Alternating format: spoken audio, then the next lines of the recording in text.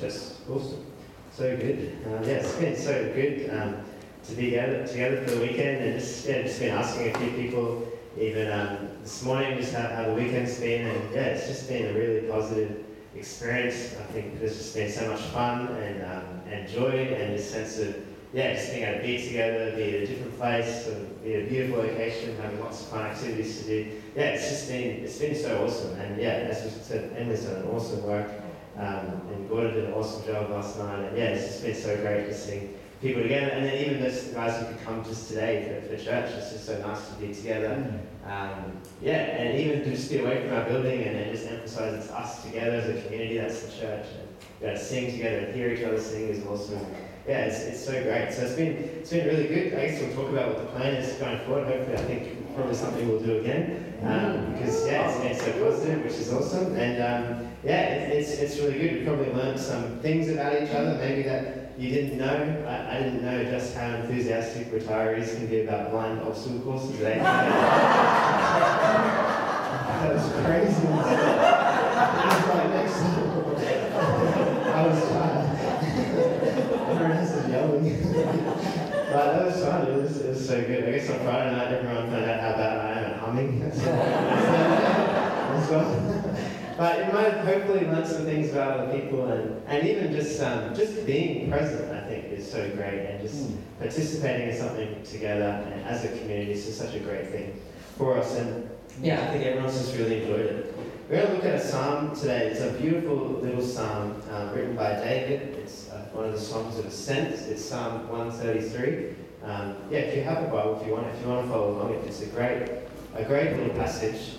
I'll just read it out to start with, and then we'll go through. But David, I think, probably wrote this after having an awesome experience of community, of the community of Jewish Israelites heading to Jerusalem for a feast. They would all be traveling together, maybe the Feast of Tabernacles or Pentecost or Passover. They'd be all traveling together to Jerusalem to gather around God's presence together, and it would have been this awesome sight of people on the journey together and then getting away together at this special place. And David wrote about this song, beautiful little psalm. It says, "How good and pleasant it is when God's people live together in unity. It is like precious oil poured on the head, running down on the beard, running down on Aaron's beard, down on the collar of his robe. It is as if the dew of Hermon were falling on Mount Zion, for there the Lord bestows his blessing, even life forevermore." So there's this beautiful little psalm, and David starts it kind of a similar way that maybe you've been sort of talking about this week. How good is it? It's so good to be united as God's people. It's good and it's pleasant, is what he says. It's so good to be in a community of believers that we are. If we believe in Jesus, we're in a community, and it's so good to express that community by coming together in unity. In our Western world, we're so focused on the individual. Life tends to be so much about me and I. And even in our Christianity, we can sometimes sort of reflect that and think that life is just about me and God rather than in community. But when God made the world, he said it's good. And the one thing he said is not good is to be alone. Adam was with God, but he had no partner, he had no human companion, and that was not good. We're actually not meant to live by just us and God. We're actually meant to live in community, and actually a diverse community, with people who are different, but we're united in God. We're actually made for community. Unity is good. That's my first point. Nice and simple. It's actually really, really good.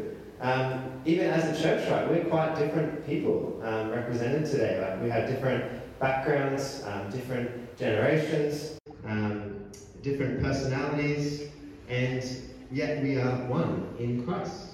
We have that in common, that we believe in Jesus, that we have the Spirit of God living in us, that we're part of his global church, and we're part of the expression of this local church, and we're united and one. Unity doesn't mean we're all the same.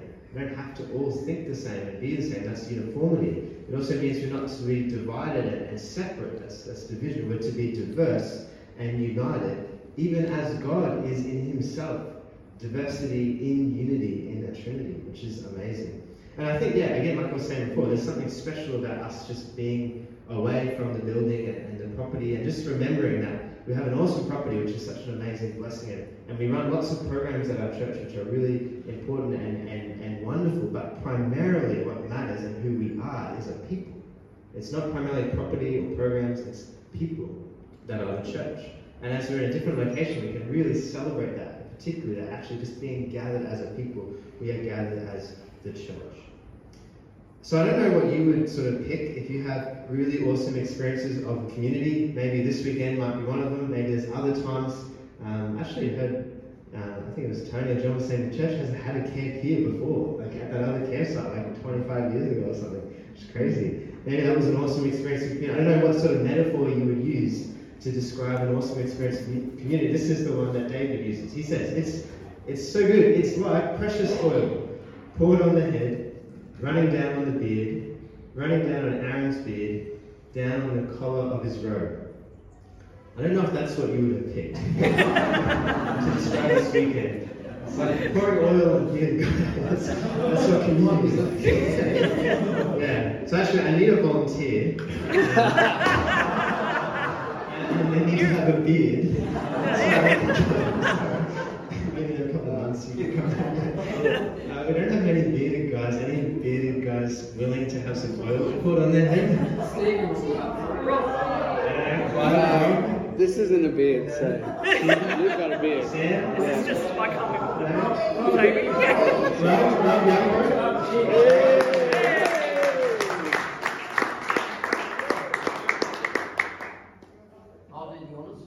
It's actually, the verse says, so you could probably take it off. The verse says precious oil, which means costly oil, and this actually is costly oil. It's $20 a bottle.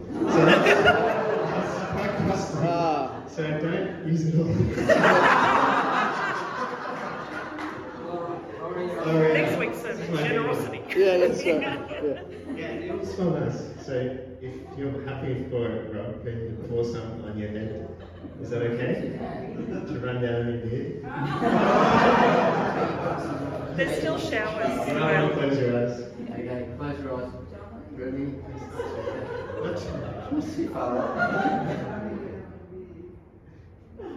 There we go. That's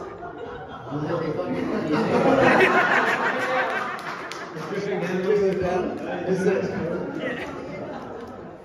Hey, there, this is it. I can see it. I can see it. Awesome. Thanks so much. So, that's community.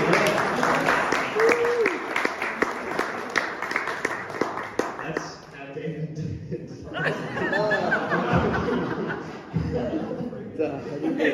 All this nice. It does keep us up. Oh, it's good to see you. Anyone else want to start?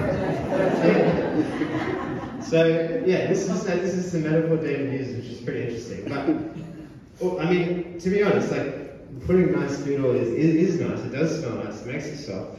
We don't really use oil these days, but back then they would use oil as something that's quite soothing, particularly when it's dry and sweet smelling. So the idea of having oil poured on you was actually like a blessing that would happen when you enter a home, and especially if it's precious, costly oil. So it's this special experience, which is a great blessing that David's describing. But as you can see in the verse, David's actually thinking about a particular moment. He's not just thinking about any bearded guy. He's thinking about Aaron and the moment when Aaron, the high priest, is anointed, which is in Exodus, when God set up his tabernacle so he can dwell with his people, and he set apart Aaron as a priest. And there's this big, all these sacrifices and procedure that goes through with Aaron's clothes and sacrifices, and then he's anointed with oil. And it's this holy moment when God's high priest is set apart as holy and representing God to the people, and actually as helping facilitate God living with this people of Israel. God's desires to live with them. So unity is actually holy. When David's thinking about all the pilgrims gathering at Jerusalem and how good it is, his mind goes to this most holy moment when Aaron is anointed with oil. And it's this picture of this blessing, this soothing, but also this holiness. Which means that community is not just, being united as God's people is not just an enjoyable thing. It's enjoyable, like David says, it's good, it's pleasant, But it's not just that, it's actually for a purpose. We're actually set apart for a purpose, and it's a holy purpose. It's actually that we're to be a community where God dwells in our midst, and to actually host his presence. The New Testament talks about the church as God's temple. There's a holy purpose to being united as God's people. Not only that, but the oil in the Bible can represent God's presence. So this idea of being anointed with oil poured out, can represent God's presence. And the goal is that as a church family, we're united people where God's presence is at work in our midst and our church. And it's not only that, because Israel was to be this holy nation, but not just for themselves and God even, but then for the sake of the world. They were to be a light to the nations. And in a similar way, we see that our unity is holy, that it's for God, but it's also as a witness to the world. Jesus' high priestly prayer. So we think about Aaron as high priest, and Jesus as high priest. He prays for unity, for the sake of intimacy with God and a witness to the world. He says it this way: I pray that they, people who will believe, will all be one, just as you and I are one. As you are in me, Father, and I am in you. And may they be in us, so that the world may believe you sent me. So unity is holy in the sense of God dwells with us, but it also has a holy purpose of being a witness to the world. That if the world sees believers united in love, they'll actually recognize us as ones who believe in Jesus, and they'll recognize Jesus. Which is pretty amazing to think, like, when we're growing together as a church, what does it look like to think, well, this is not just so that we can get along and we can have a nice time and we can have a nice church. It's actually for God and his purpose for to have a people. And it's actually for the world, so that they would see who Jesus is. There's a higher purpose, like Aaron being anointed as high priest. So unity is good, unity is holy. David gives another picture. I don't know if this is what you would think about for unity either. A great church community. It's as if the dew of Hermon were falling on Mount Zion. So basically, David says, great community is like mountain dew, which I have some. So mountain dew. It's the dew of Mount Hermon falling on Mount Zion in canned form. Do you remember? We're working hard there. Anybody else want some mountain dew? Yes. Yeah. So this is another picture, a bit of a strange picture that David picks, but he's thinking, again, about Mount Hermon, which is this really high mountain. So it's a really dewy mountain. People would maybe wake up there and there'll just be wetness around on them. Then maybe if they're sitting on the ground, on their things, on their tent. And it's this picture of a new morning and freshness and life and expectancy and growth that water and dew brings. And what David's saying is that all that dew and that expectancy and freshness that's normally up in the high mountain, it's here in Jerusalem, which is more of a dry place. But it's like as if that dew, that really saturated wet freshness is right here where God's dwelling place is, because we're united around God. And it's this beautiful picture that unity is also refreshing. There's a freshness and expectancy that comes.